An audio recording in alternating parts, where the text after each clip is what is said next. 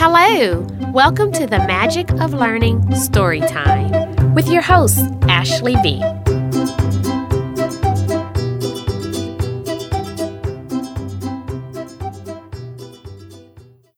Last week, we read, "No, David." Well, today, we're going to see what he gets into when David goes to school by David Shannon.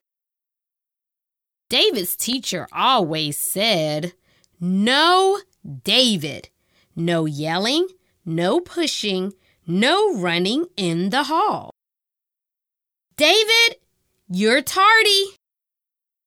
"Sit down, David. Don't chew gum in class." "David, raise your hand." "Keep your hands to yourself." "Pay attention." "Wait your turn, David." "I don't care who started it." "David, recess is over." "Shh." "Again?"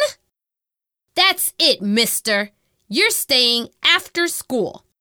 "David, have you finished?" "Good job, David." "Yes, David, you can go home now." The end.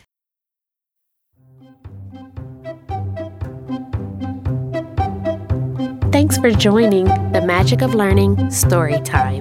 This episode was sponsored by Love to Learn Educational Group. Please subscribe and share a review.